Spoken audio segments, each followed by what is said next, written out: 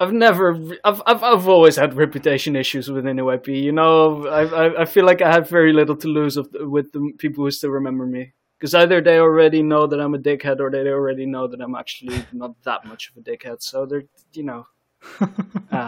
You do know that that's going to be the opener of the episode, right? Yeah, sure. Go for it. Joel is already there. There, it's perfect. Oh, it's the recording. Whoops. Yeah.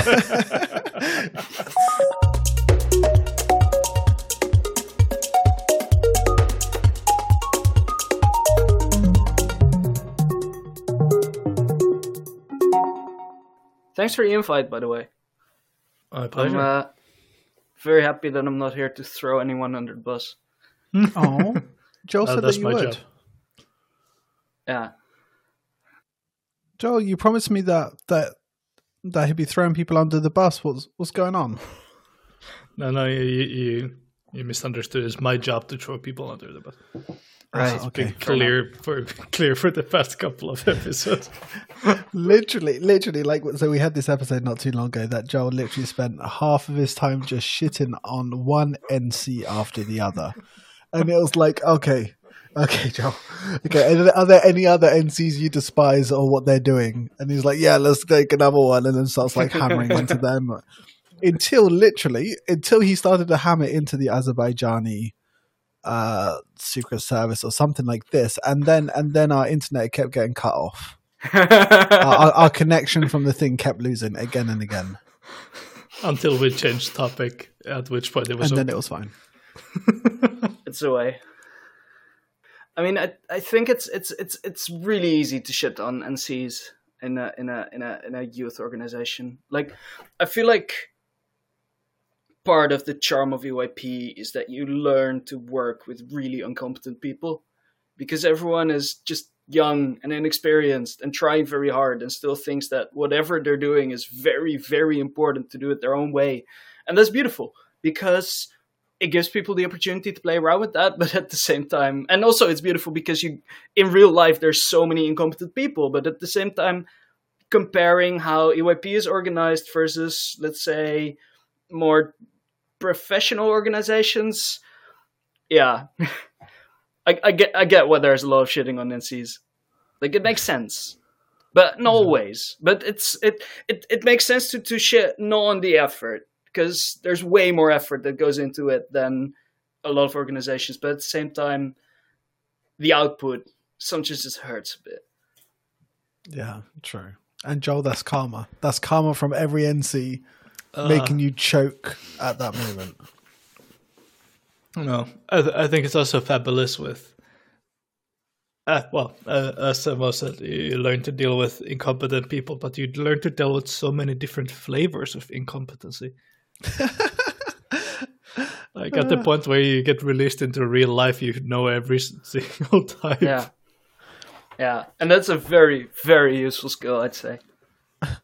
The funny thing is that I found that, especially over the past 20 episodes so far that we've done, is that most of the times we actually start shitting on corporations and start talking about how we do things in EYP so much better than in the working world. When we talk about feedback culture, when we talk about training, when we talk about so many of these elements, we talk about how bad it is in the real world and how amazing and innovative and stuff it's great in EYP.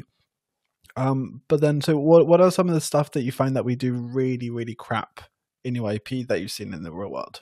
I think there's a very big difference between how EYP is organized within sessions versus as an organization.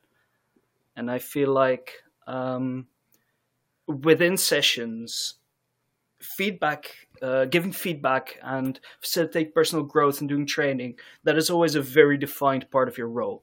So people prepare for that, people train for that, and you always know when there's designated moments for feedback, during which you follow the booklet and you've had your feedback module, and then you apply all those techniques, give a very good feedback that's very well packaged and that then is rounded off. But very often at the same time, also at sessions, but especially in the organizational part, the more structural part, people don't realize that they're also giving feedback and that they're also needing to apply those soft skills that they're using at a session as well. So I feel like at that point, everything sometimes just goes completely out of the window when it comes to the standards for training and for communication and for cooperation, which is very interesting. I think maybe in the professional world, there's more of a baseline, so to say, because people are less conscious of the way they're using feedback, but still a bit conscious. Whilst at EYP, it's either you're fully focused on it or you don't even realize it. Yeah. How much have you been engaged with EYP outside of sessions, Samuel? I don't know your background because I never did EYP with you. No, we did have a session together. Right. Right. LNC, where you were a delegate. Yeah. Yeah. No, I started back Forbidden times. Yeah. Oh, yeah. No, I started back in 2000. I actually checked my session history before this. I saw 33 events, which I personally felt like, whoa, that's more than I expected. But then you click on 3 names and you realize, oh, yeah, okay, not that much. But I was active from 2011 until 2018. And I've mainly focused on the chairing track with a little bit of organizing in between. Yeah, but did you do things outside the and training, sessions? Well, I've done T4AT in order to get a lot of training knowledge, which I also found the most important part. But I actually never ended up going to any official training events as a trainer. So I mainly applied that within the context of sessions. And also in terms of the organization, most of it was having my friends who were in boards bitching about that. Right. So I've never actually had my feet deep into the organizational part myself. I could just grab the popcorn and Same. I feel like I've been purposely avoiding like going into that NC life or into that organization stuff because I don't know. I guess maybe it's a commitment thing, but I like to work in like bursts of energy, like do something really intense for a week and just be like, cool, now I'm done with that. Or okay, yeah, well, I say I'm done with that. I should be doing the post work and stuff like this that I don't always end up doing, but and then be done with it. Whereas in the NC, it's like that constant effort. And like I really take my hat off to the people who are able to do that. But yeah, just like yourself, eating the popcorn and kind of watching the shit happen at BNCs and stuff like that. Yeah, the politics is just so dramatic as well. It's so many. There are so many more people. Like when you have a vision for a session, there's this dedicated moment at the start where you come together and you try to align these visions. And if that breaks down, then sure, you have a messed up session. But then after the session, it's over. And when you have that in an NC, it's these long-term power games in which Jews need to be paid and need to be paid back. And I feel like that dynamic fit me less. So I feel like, but also as you said, that burst of energy, I feel like this project-based approach gives you really the opportunity to take an idea and just experiment with it. And within the context of that session, experiment with it. And if it doesn't work, then the next session you'll try something else that fits with that session. But if you're in these long-term committed approaches, you also need to, maintain something. And then when you have new ideas about innovation or about how to improve things, it's a whole organization that you actually need to massage through. So I feel like I've mainly focused on sessions partially because of the individual freedom it gives you to, play around, so to say.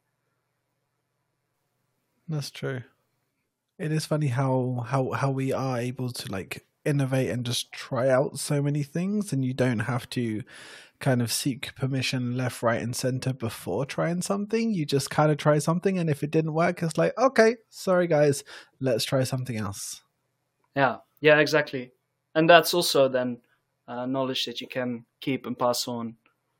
I feel like that really helps. And of course, this information sharing is also happening at the NC level and between the NCs. And I'm also not entirely sure, like in my period, I saw UAP professionalize a lot.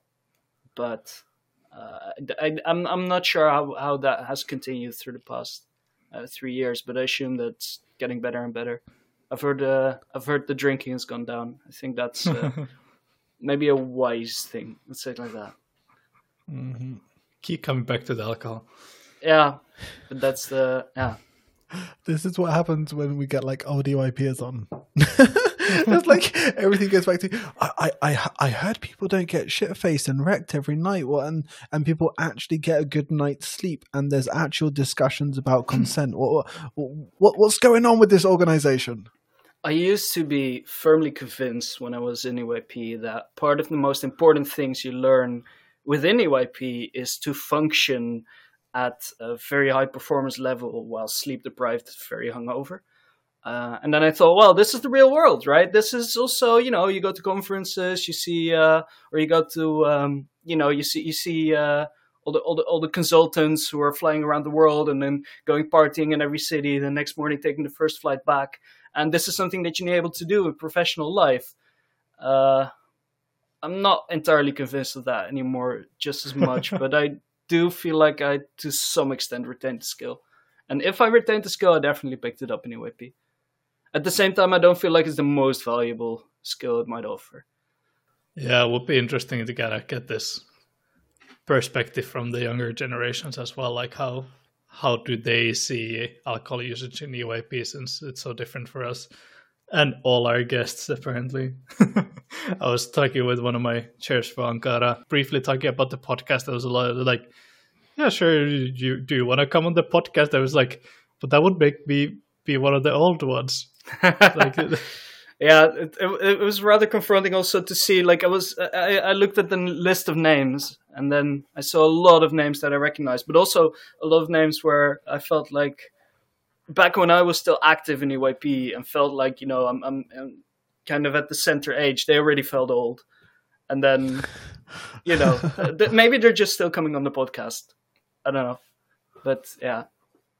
Yeah, but I think this is actually a strength of the organization, that a lot of knowledge is retained without, and a lot of people who have this knowledge is retained without crowding out the new influences. So I feel like the organization is able to progress. I feel like the people who stay in EYP are more a driver of innovation than they are a driver of than they block it. Yeah. At the same time, it's kind of cool to see how the organization's also slowly starting to draw on their alumni. Like the IO is having these initiatives for all sorts of alumni programs and all sorts of get-togethers and mentorship programs and other things to draw from the previous members of EYP to benefit the current members as well. Wow. We'll see where that goes. Cool. I mean, there's also a gap to bridge, I assume. But then again, I was convinced there were no sessions for 2 years. So I learned today that's apparently not the case. But yeah, I feel like in order to bridge this gap, it might also be very interesting to have this transition into. And there's the gap that Joel keeps talking about moving between the virtual sessions to now, well, not now, probably soonish, actual in-person sessions. So you kind of got that gap of the generation, and then with these almost like couple of years, probably had quite a lot of less sessions, less EYPers, less like constant things happening. So I really feel it's going to be kind of interesting to see what actually happens later on this year and how it kind of manages to bounce back a bit, being like an event-based organization during a pandemic where events are not the best thing to happen. I think it's I'm hopeful. I'm naive, so I'm always hopeful. But I believe that maybe that space, I believe that EYP has the ability to select good and bad practices rather well. So I feel like there's going to be, of course, good things and bad things that come out of that shift. And I feel like EYP is rather good at keeping the things that work, simply by the fact that if something works, if some idea works, if some technique works, and if people see that, they will just keep talking about it and they will keep sharing it and they will keep doing it. And because this is so decentralized, because this is so much based on an individual sees something happening at a session and then decides to keep repeating it, I feel like this helps a lot. Same with the type of energizers that people play. It's always a chair comes up with something, and then their delegates, they are really impressed. So they will always, if it's a good idea, they will always keep passing this on to their delegates. And I feel like this chain of information, this informal way, kind of helps shape the intellectual treasury of UAP. I've been thinking about that and like what actually in EYP facilitates it. Has it been that we just do sessions so frequently and people get those ideas and get that repetition of that information from participating in sessions and through that having those conversations? Or is it a bigger phenomena within the organization itself that even now that's something that will have been preserved to a large degree during digital sessions, or has there been a lot of things that have been forgotten in that? Also, like, I feel like I've forgotten plenty of the things that were important to me 2 or 3 years ago when presiding compared to now. Yeah, that knowledge management thing is pretty difficult. I mean, yes, I feel like we have this thing where we do guides.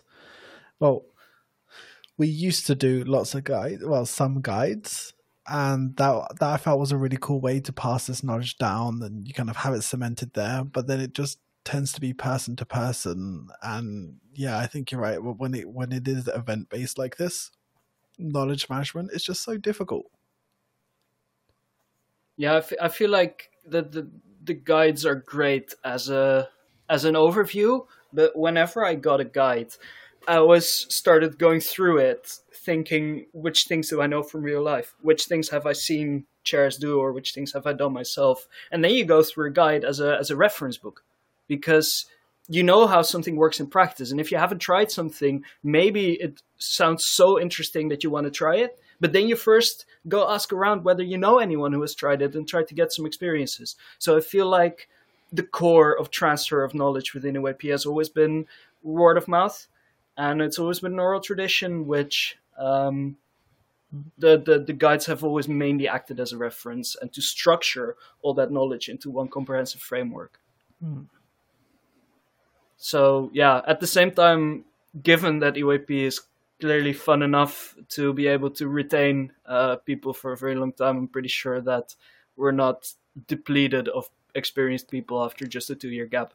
I think that issue might arise in 3 years maybe, when that bunch of people who would now have been delegates might not cycle into the organization. But I never felt like UAP was... I feel like the constraint on UAP has never been motivated people. It's always been... I feel like there have always been enough competent people for the amount of sessions we have. Not every session managed to attract those, but in general, I feel like the constraint... Like, say that the European Union would give us twice as much money in order to have twice as many sessions, I think we'd still be able to keep up those standards. If we also double the amount of training events and the amount of... Because there's so many motivated people that are really happy to keep facilitating, to keep transferring that knowledge. Yeah. Yeah, actually, that's one thing that we were talking about, which was about how people can actually be motivated and extremely motivated, especially when they're doing it for free. Because if you're doing it for free, there's the cognitive dissonance where you have to tell yourself you're not stupid. And so you're doing this for a reason, then you need to make up your reasons of why you're doing this. And so we're really great at convincing ourselves and say, well, actually, the reason why I'm doing this is not because I'm getting paid, because I'm not. I'm doing this because I get to meet amazing people. I get to learn these cool things. I get to test out new stuff. And we push ourselves to find these reasons, and then we hold on to them. And those probably are actually really good reasons for us to do it. And it's almost like this voluntary basis of it is one of the things that actually motivates us and gets us to continue to do it. In general.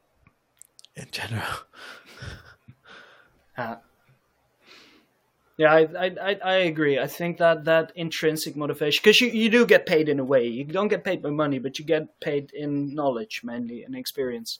And you get this opportunity to try out You get a blank canvas in which you can try out however you envision your own role within the session. And I feel like this freedom, this opportunity to experiment, I feel like this is one of the most valuable things EYP offers. And I think that is a big part of the motivation. Have you ever like put into practice one of these kind of experiments and then regretted it afterwards? I regretted it afterwards. You mean during a session? Yeah. So like in a session where you're like, you know what, I want to try out something different, and you do it, then you're like, shit. Okay, yeah, that didn't work. So the moment I started getting the hang of chairing, I felt like I felt like the main things that resonated with me was I was able to facilitate this community feeling within a committee. And this is then what I started to specialize on. So I'd have very fun, happy committees who really, enjoyed spending their time together. There was a moment at a session where my topic was actually drug policy, and everyone who came into my committee was convinced my delegates were high. I believe they weren't. But then at some point I decided, okay, but the academics is also important. For the next session I'm chairing, I'm going to try to make a really good resolution, and that's going to be my prime focus. Bad idea. Very bad idea. I think it makes much more sense. So what I learned from that is that it makes much more sense to start with what you have and what you know and start building from there than to try something radically new and abandoning your strong points. Because I feel like afterwards, when I started actually developing my academic abilities as a chair within EYP, that was because I was facilitating committees and getting good enough at that I still had the mental space in order to also facilitate the academic part. And then I slowly shifted towards more and more academic, but through slow experimentation rather than radical. Yeah, but that first session when I tried to be like, it completely backfired because I thought really high academic quality, and that was my main basis. And then I saw delegates who really, really, really didn't understand the topic. And at the same time, I clung to this goal that I set for myself to have a really high quality academic resolution with delegates who were clearly not able to produce that. And that just led to 3 days of pure frustration and a GA and also a very, very academic president who was in the end very happy with the resolution because, I made sure it was polished in the end, but then having half the delegates in GA not understanding it. And I feel like that's one of the biggest failed experiments that I mean, there's probably plenty more, but this is the first one that comes to my mind. Yeah, I feel like usually when I tried things out, in terms of, like when I consciously tried new approaches, after that it was always far more carefully, far more well thought through, far more gradually moving into different directions. That worked way better. Yeah, I think most of the EYP failure stories come from this kind of, I set a goal of X and didn't adapt that to the reality that I was faced with. Like, I think my biggest failing my chairing career, at least, was a session where I wanted to have a really kind of opposed to, as an opposite to their academic goals, I had really, like, I wanted the delegates to be as close in a real life close, meaning that they would actually stick together after the session. And I was implementing all these sorts of almost therapy session type of activities in my team building. And although for some participants in that session or in my committee that worked really well and they took a lot away from that, there were delegates that was clearly not the approach that would have given them the best experience. And yeah, it's the same kind of thing. If I set a really strict goal for myself and seeing what kind of people I was dealing with, I was unable to let go of that goal and then just let it flow. I also had exactly that once as when I was a teacher's organizer, and I tried to and my job was facilitate the chaperones, and I get a blank slate, and I mainly had chairing, presiding, VPing experience. So it was like, okay, this is my EYP toolbox. Organizationally, we'll figure something out. But I have time with them, and let's do a lot of team building and make them get along.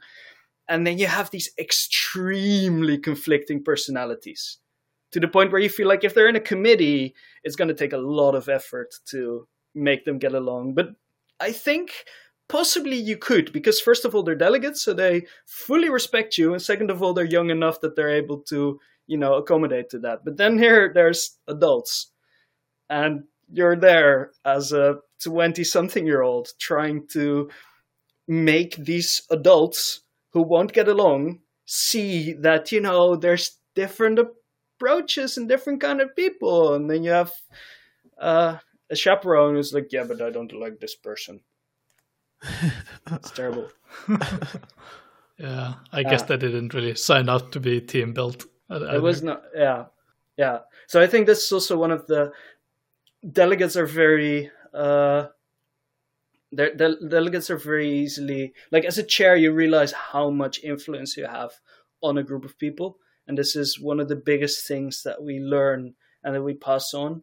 And with adults, this is still the case, but they're much more stuck within their own mind frame, because the younger you are, the more often you are dragged out of your mind frame into something completely new. And the older you get, the less often you're used to changing your opinion or changing your mindset. And that makes it way harder to see new perspectives, I feel, because you're not used to it as much. That's true. And I guess since they've been in that position of power for a long period of time, and they're kind of used to when they set a particular point of view, then that's a view that's then adopted in the classroom. And then suddenly you put those teachers together, and it's like, oh, now I set a particular point of view, and that's not the one that's being adopted, it's someone else's. Then I guess you have those extra like power struggles and conflicts that go into it. Yeah. And to go back to the previous thing, Nathan, what's your example of a goal that you set for yourself and was unable to let go? I'm sure you had one or two during your career. So many. A lot. That's okay. One of them is actually kind of similar to what you said, Joel, where it would be within Yerevan IS, which is that. Okay, so back in 2016, I went to this training that changed my life. It was emotional coaching. So it really kind of rebuilt me in a completely different way. I always said that like every EYP session gave me a brick to kind of like build something. And then that training gave me architecture to know where to place all these different bricks. And it completely changed. It was the most beautiful, beautiful training I went through. And it was all about emotional support, emotional management, and how to be there for someone, and then how to build kind of support networks amongst teams. And straight after that one, I went to I had a bunch of sessions that year. I think I did like 14 sessions in 12 months, something ridiculous that year. And one of them in particular was like a Ren IS.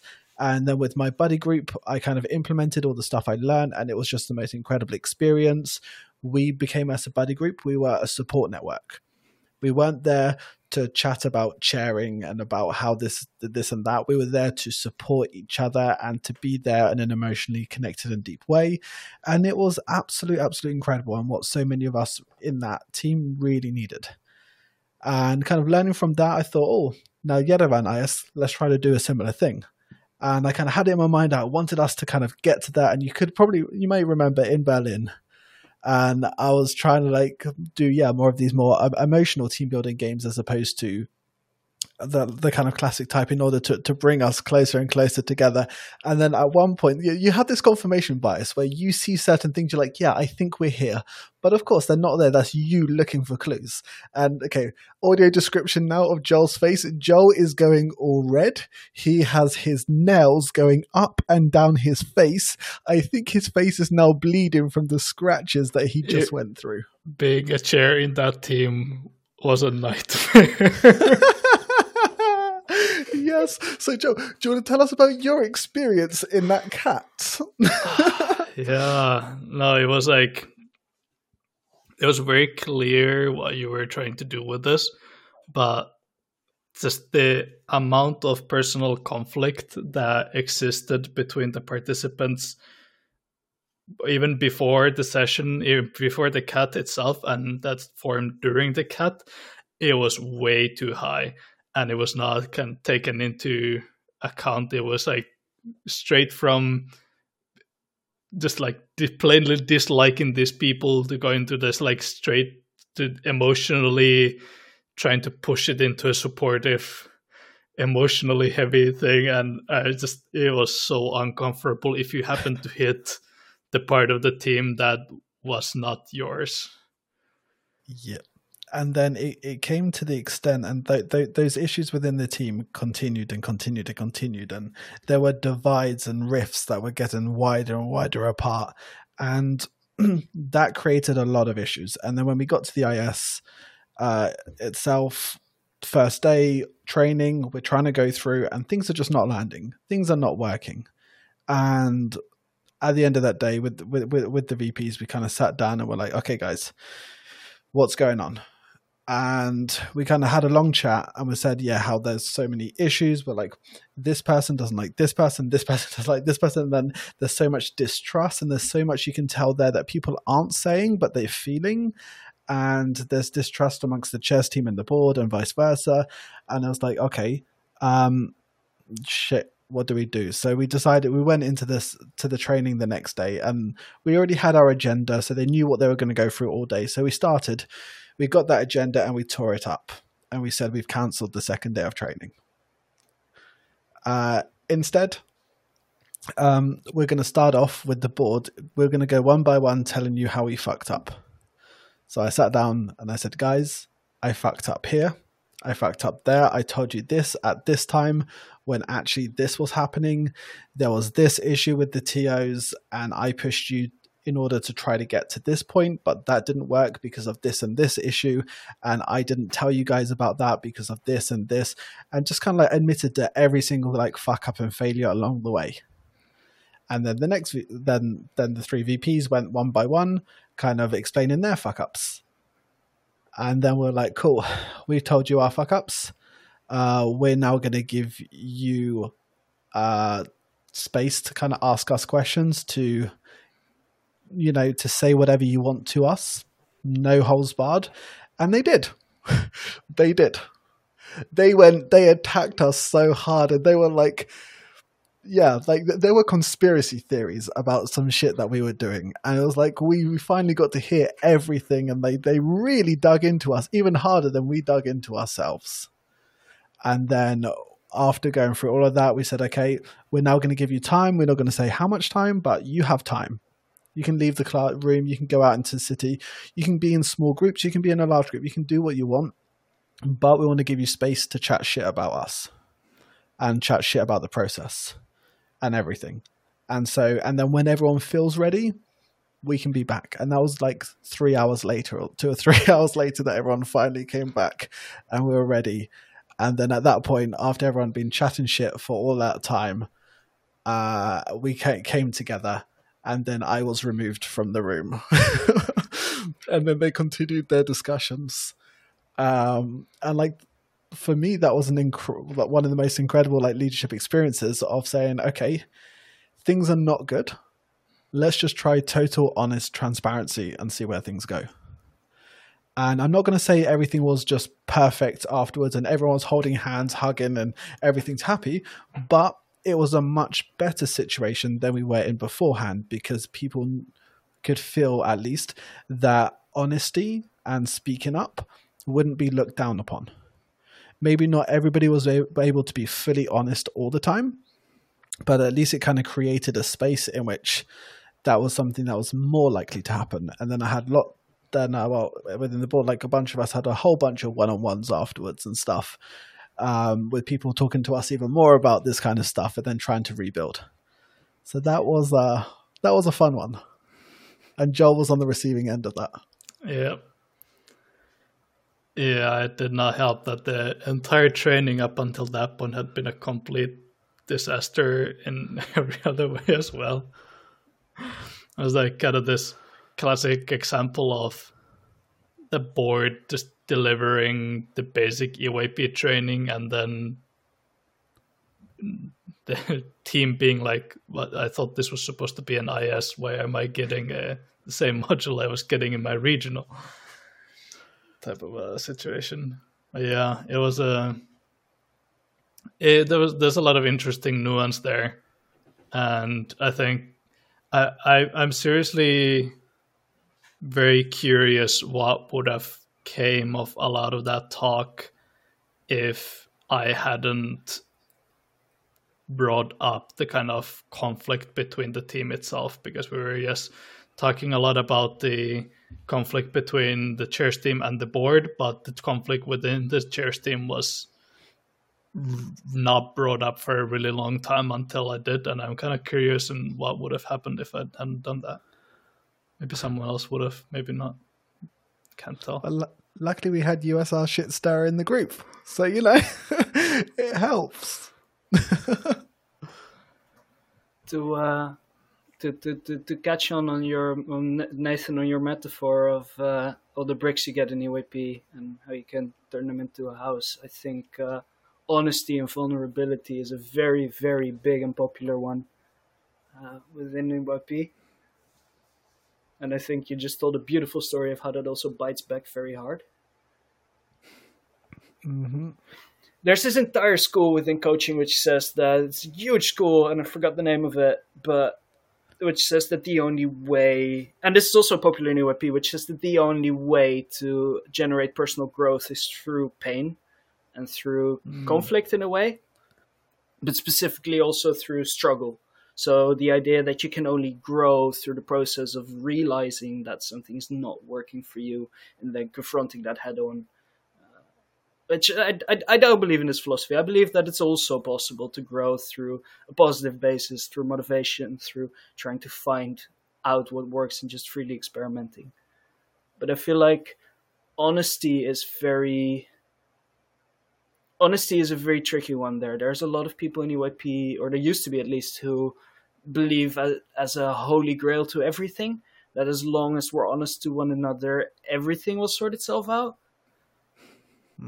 I'm not certain about that one anymore, but I do feel like when you're being honest, and you usually then get also very, very unpolished honesty back, it is a very interesting mirror you get. Mm-hmm. Yeah, I think there's a good reason why we do have that in EYP, and that is that we see the opposite. We do have a lot of leaders that are just doing everything in their power to hide everything going wrong behind the curtains. Mm-hmm. And when you're in that team, you very quickly take a view of, I really don't want to do this myself because this feels so shit. Yeah. Yep. And that was, so one of the things that I kind of admitted to the team and wasn't taken too well, and I can understand why, is I tried to implement this leadership approach that's used in Apple. That I learned within their like leadership trainings and stuff, which is called first team approach.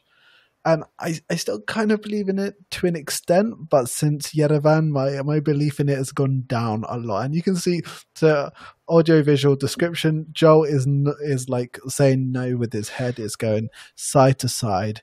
Yeah, he's really not agreeing with this. But like the first team approach basically is that as a leader, the most important team is your leadership team.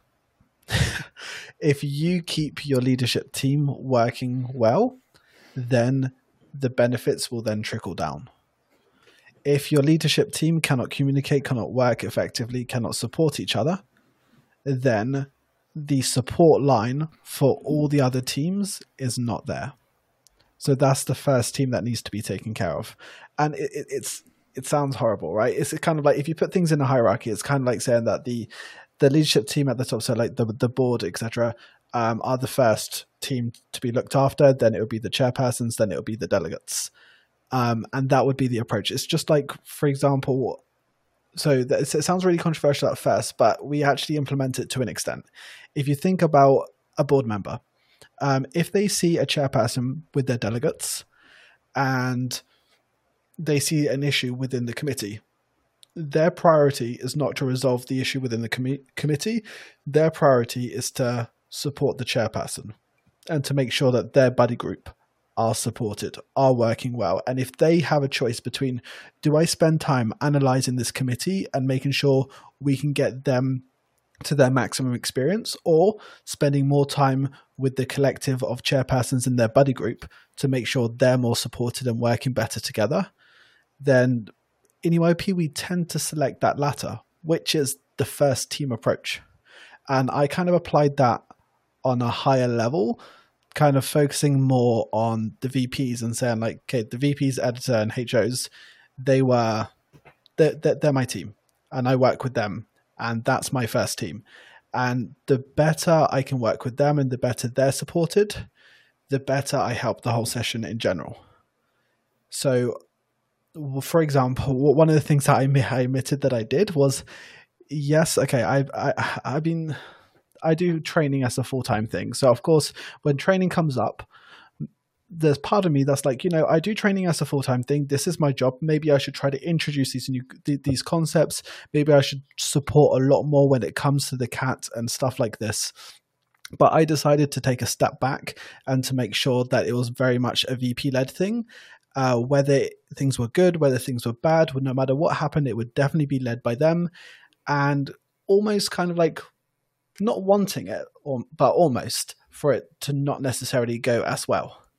Because if they go through a negative experience, then them as a VP team manage to grow, work together, have a conflict, support each other, become stronger to then support during the session. So for me, there is basically partially is a potential sacrifice of the chair's experience during their training in order to further a different goal. And I admitted that to the team. And like, that's one thing that kind of Joel was resonating on there a bit. Yeah. It was also that you were quite vocal about the first team approach in general, which to a chairperson, or at least for me, gave the impression that I cannot approach you.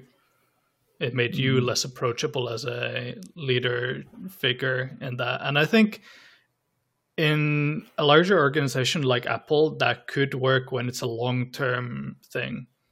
But you need to be able to have leaders that you can create those bonds with. And if you're a chair in an IS and you're unable to create that bond with your vice president and the president is unavailable, then it's just a catastrophe. Like, there's no way you can make that relationship work if there's like, that's the only person you can talk to about it, unless you're really lucky. Yep. I do believe you're saying something very interesting, that like a first team approach. I do believe, at least in my later stages of my UIP career, I did always believe in this sort of approach, just for the ability of giving people the room to, as you said, make their own mistakes and learn from those. But to me, that doesn't necessarily entail. So when there's a conflict between the interests of a chair and the interests of a committee, let's say you're a board member being there and you feel like you have to choose between, on the one hand, supporting the chair's learning experience versus the experience of the delegates at the session. Personally, as a board member, I would indeed always go for the chair, simply because I feel like the more it has to do with trying to solve the problems. The problems, the delegates are fundamentally the problems of the chair. So if you solve it for them, if you try to actually focus on the experience of the delegates purely, then you're solving the problem of the chair for them. So you're taking away their job, you're giving their feeling of incompetence. I feel like this is not the way to go. But at the same time, I do feel like, so in that sense, I do feel like if you focus on the chair, you might, on the long term, benefit the experience of the delegates. But on the short term, I think that this is not in order to create the best session per se. I think this is, in general, indeed, for the organization of EYP as a whole, of growing competent leaders, which I think is our main function, to give people who are participating in it as much experience as possible with leadership. And I feel like in the official scene, there's so much more potential and opportunity for that. And the reason why, even though usually I'm very much in favor of flat hierarchy, at a session I'd go for such an approach is indeed because I feel like the delegates will more likely get the opportunity to learn something, even if it's badly organized. For a delegate, if your chair is chairing you poorly, that means that you are in a community of delegates who are all together trying to figure out, okay, how do we deal with the chair that is not really giving us what we need?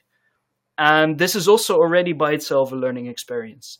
So I don't think that from top down trying to be everywhere in order to create the perfect session is the way to go. But on the other hand, I feel like my goal as for instance, a president or a board member has always been to facilitate that experimentation of people to the greatest extent. So to try and take away as many worries from the chairs that are out of their control, and to try and facilitate those. And this has way less to do with actively supporting, for instance, the VPs or the board or the other HOs, but trying to figure out what is on the mind of any participant in the session that shouldn't be on their mind, because they should be focused on the thing that they're actually there to learn. I feel like that is much more the core, of the leadership approach that I learned in EYP. Mm. So to give a very concrete example of this, imagine, so let's say you walk into a committee, they've just started their topic, and you see there that the chairperson is writing the topic on the board, and then the chairperson is defining the key terms, circling them, and asking the delegates to write down the key terms. And so you see that happening. Now, in this kind of case, to me, you kind of have two options. One of the option is to somehow intervene sooner rather than later and try to see whether there is a way in which they can take some kind of break. You kind of coach the chairperson to get them to be more aware of what they're doing, what impact it could have, and these kind of things. So then you can kind of bring them back in. And for me, this would be very much focused on making sure things are going well for the delegates. The other approach would be to kind of say, let's let this happen. Let's see where this goes. And let's have lots of coaching conversations with the chairperson in order for them afterwards to realize what went wrong in the committee and how what their actions actually impacted that committee in that run. So no longer hypothetically thinking about, oh yeah, they're not going to be able to do this, or they're going to be working this way or that way, but they would actually be able to say, okay, yeah, committee work didn't go as well as expected. The experience wasn't what I wanted. And why? Because I took this approach. And that will be a much deeper learning for the chairperson. So out of those two, or if there's another option, what would you do? I would say that you could describe the core of my learning process within EYP as transitioning from that first to the second approach, slowly, session by session. There's this beautiful training module by Marina Manolescu, which she taught me in 2013, I believe. It's called Directive Methods and Indirective Methods. And actually, when I was in T3T, where she was the head trainer in Armenia, I was mentioning this method, and she just walked by, and she said, "Oh, you mean this method?" and just grabbed it out of her bag, which I still think is one of the greatest magic tricks I've ever seen. So I cherish that. It's still in my room. I sometimes actually just grab it and show it to people, or I have the photo and I just share it with people. And the core of this training module is that you start by saying, okay, so you can direct someone to do something, or you can advise them, and people feel like, oh yeah, because if you advise them, you give them far more room to figure out things themselves, and then the list goes on for so much longer to, but you could also only ask questions, or you could also, you could give some feedback, or you could just listen to their story, or you could only summarize what they're saying, maybe rephrase it, and then at the very bottom is just silently looking at someone and letting them talk. And once you realize the extent to which you can help someone with simply listening to their problem and not really contributing anything, but being, in programming we call it a rubber duck, where if a programmer is stuck, they have a rubber duck on their desk and they just explain their problem to their rubber duck, and by explaining their problem they actually find the solution. And I feel like as a rubber duck you can achieve so much, and it's always slower and it's always less efficient in terms of results, but in terms of the personal growth of the person you're trying to help, if you have the time, it is so worthwhile, I've discovered with an OAP, to go for a less directive approach. Also because people feel like they have much more ownership about their thought process. And I feel like this is one of the most important things I've learned in UAP. Until.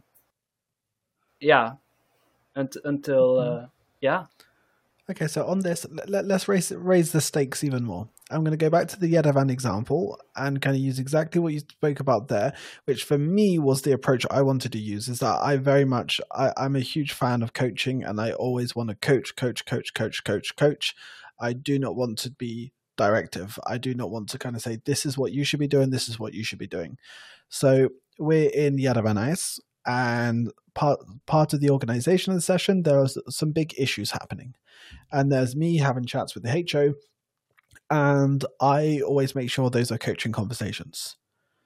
And a lot of times the progress can be slow, may not always kind of go according to plan, and then more issues are happening. And then my editor, Anastasia, kind of gives me the feedback to say, you need to move from your coaching approach to a directive approach. You need to say, this needs to happen at this time. This is what this person's going to be responsible for.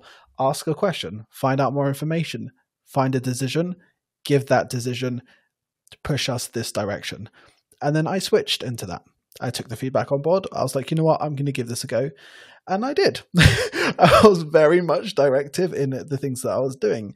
And then I started to see a little bit more positive or impact in terms of the speed of the changes and certain things that were happening. And then we kind of got things back on. And for me, I still kind of look at that and I'm like, I don't like that, because I like to stay on this coaching side. But then I kind of had to switch to that more directive side. And unfortunately, I saw a positive result from it. So I'm kind of torn. Yeah, I feel like there's an asymmetry between the teams, of course, because the teams also, of course, depend on each other a lot. And whilst not, you basically were forced to choose, if it sounds to me, between, on the one hand, the personal development of the HOs and of your own team, because the personal development of your own team was also dependent on the circumstances which they were now focused on, rather than focusing on their own learning process. And in that sense, I think, so in that situation, I think it's not necessarily an antithesis, because it's a spectrum. So it means that it's always, of course, balancing between these different interests. And I feel like, specifically as a president, I always took it as the chairs, of course, is my main responsibility, simply because that's what I'm there for. I remember this also very clearly in, I think it was Graz, and I was vice president and you were president, Nathan. And what I remember from that session, it was one of my last sessions VPing, and I remember that I spent most of that session not with the chairs, but doing all the sort of board organizational stuff.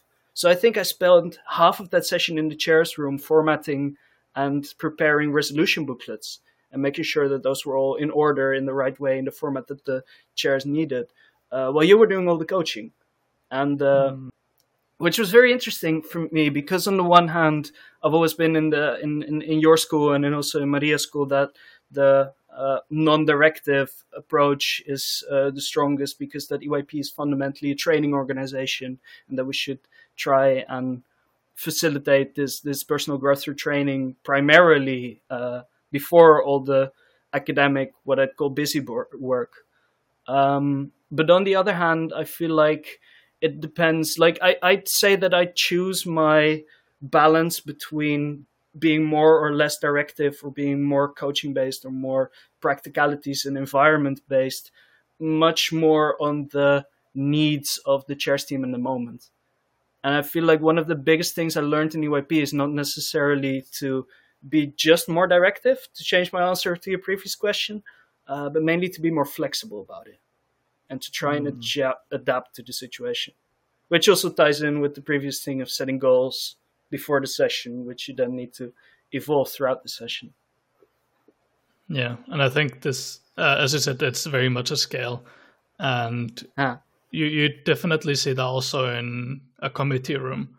Like, there are points when you absolutely, as a board member, need to step in and go, this is not okay. Like, if you see so clearly that a chairperson, due to their actions, is causing some sort of mental trauma to a delegate, to like bad team dynamics, or just like weird sort of a debriefing, like that's there are situations where you literally need to just remove the damaging part of it, which sometimes is the chair. And that goes for any part of the session, whether at some point you realize that we don't have a place to eat food this evening.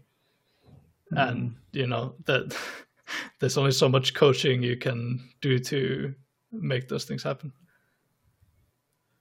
Yeah, I agree. I think it has a lot to do with your comfort zone as well, with the ability to make, because in the end it's always about choices. It's always about choices between between the different interests of the different people at the session. And then also when you're making that decision between more or less directive, like sometimes very clear cut that a situation clearly asks for a more directive or a less directive approach, but very often it's not. And those are the really interesting cases, I believe. Yeah. And then I stopped believing that there is a right way to do that within EYP. If only because whatever the outcome, it's always going to be a learning experience for a lot of people. Because either it's poorly arranged, and then, like, we're talking, I mean, for instance, this very conversation we're having right now, I'm learning a lot from your story of Yerevan. And that is only possible because of the way you made the mistake, and because that is a learning moment. And I feel like when you're in the leadership position, it becomes really easy to believe, okay, so now I'm the president, so I'm at the top of this session.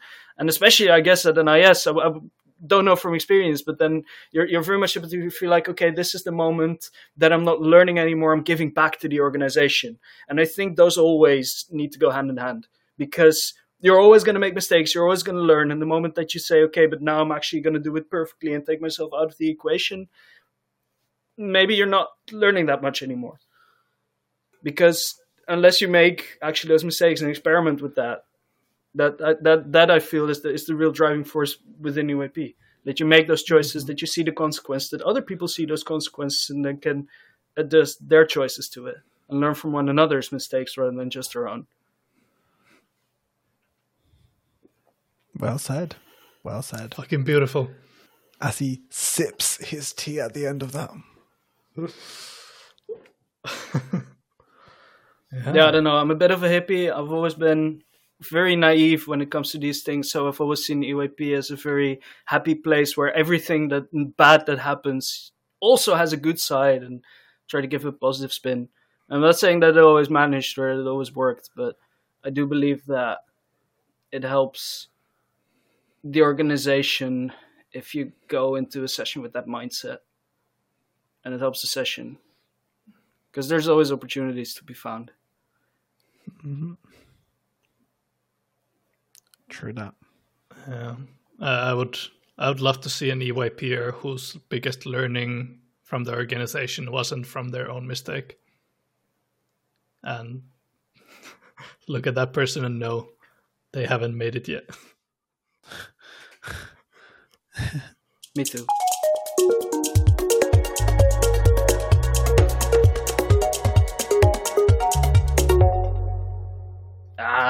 Just a few more, like 4 more booster shots and we're ready to go and travel again.